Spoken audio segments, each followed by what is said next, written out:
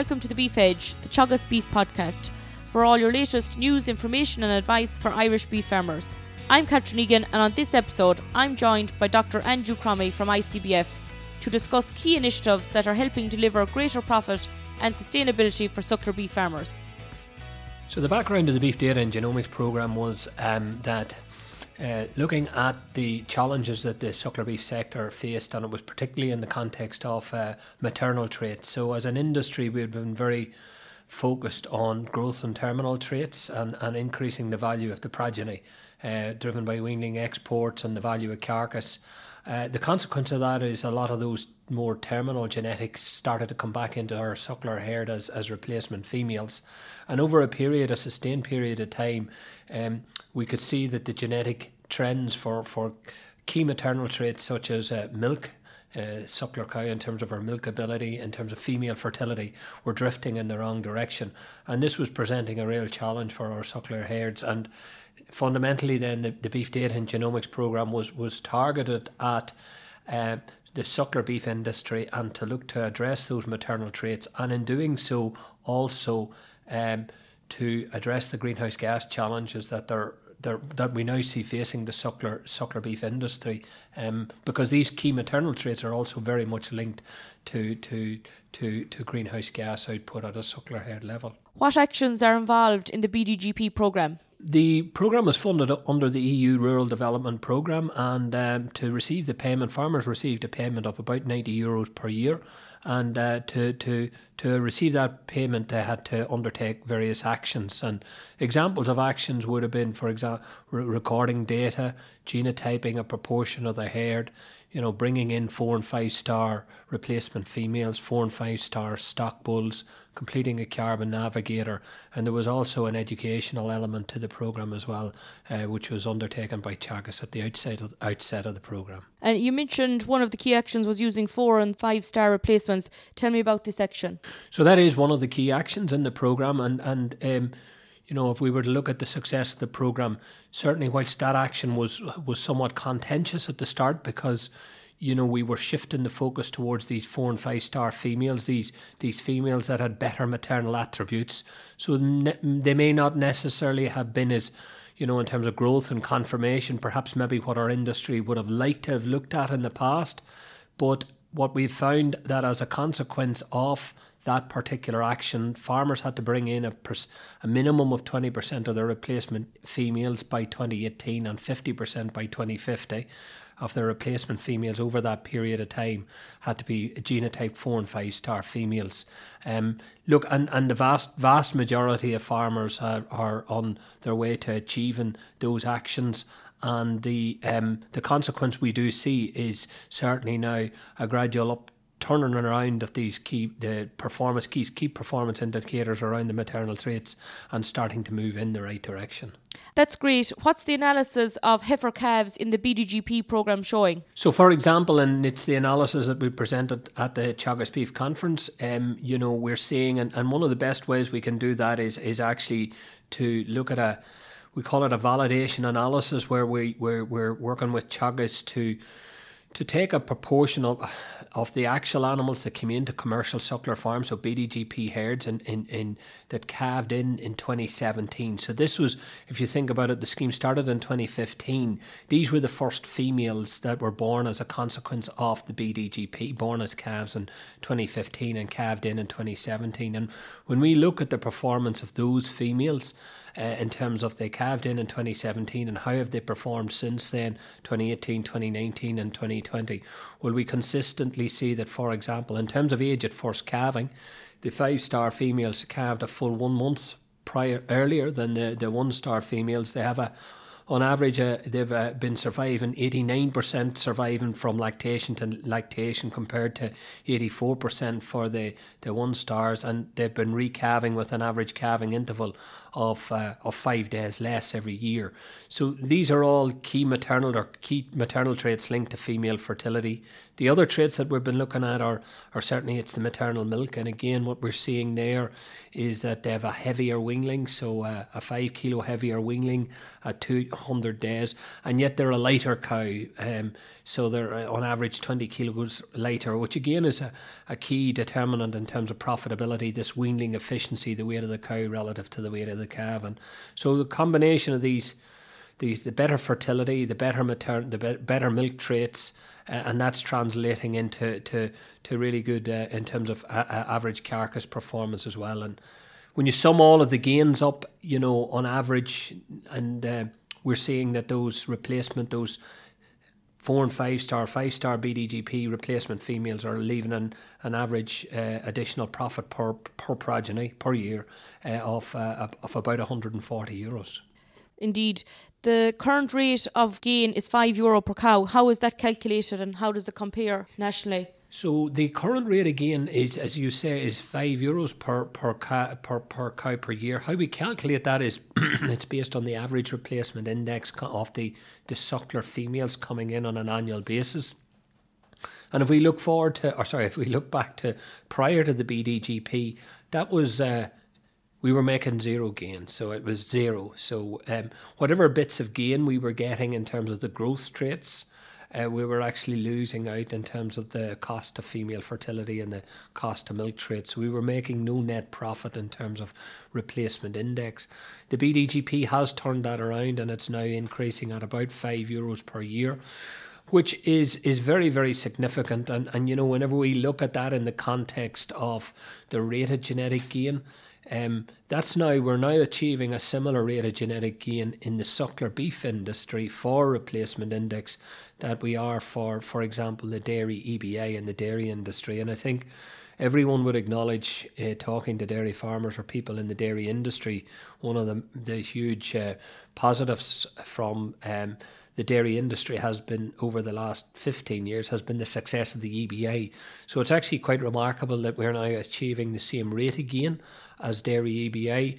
Of course, the difference is, there's a 10-year time difference between, the EBA program, which really kicked off in 2005, and the BDGP, which kicked off in 2015. It's very interesting findings. How many farms and cows are actually involved in this BDGP program? So at the moment there are about 24,000 herds involved in the program, about 550,000 cows. In addition to that, the BDGP was launched in 2015. Then this year it was supplemented by a beef environmental efficiency pilot, which was an additional program, of which there are about 16,500 herds involved in that program, the majority of which are also in the BDGP, and there are about 400,000 cows and calves weighed as part of that program. There's a saying, a rising tide lifts all boats. Has BDGP impacted on non-BDGP herds? And if so, how? Absolutely, and this is one of the metrics that we do also look at whenever I talk about the €5 genetic gain in replacement index. That is across all replacement females in the suckler beef herd. The rate of gain is slightly higher in the BDGP herds, as one would expect, but the herds that are not in BDGP, of which there are certainly another 400,000 odd cows that are in those non-BDGP herds, they're also benefiting from the programme by virtue of the fact that they're acquiring replacement females from BDGP herds, or they're acquiring stock bulls, pedigree stock bulls, or using AA, improved AA, as a consequence of the BDGP. So it is a good example. Genetics is a really good example of something, if you do it right, everyone benefits. Yeah, and you've mentioned the Beef Environmental Efficiency Pilot Programme. What are the results from that showing to date?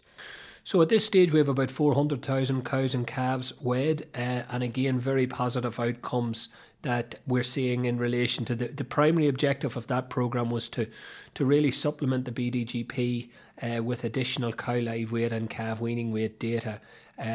We have a lot of good data around some of the farmer recorded traits that are collected as part of the BDGP, but it has always been a challenge for us to get good live weight data on from the beef herd.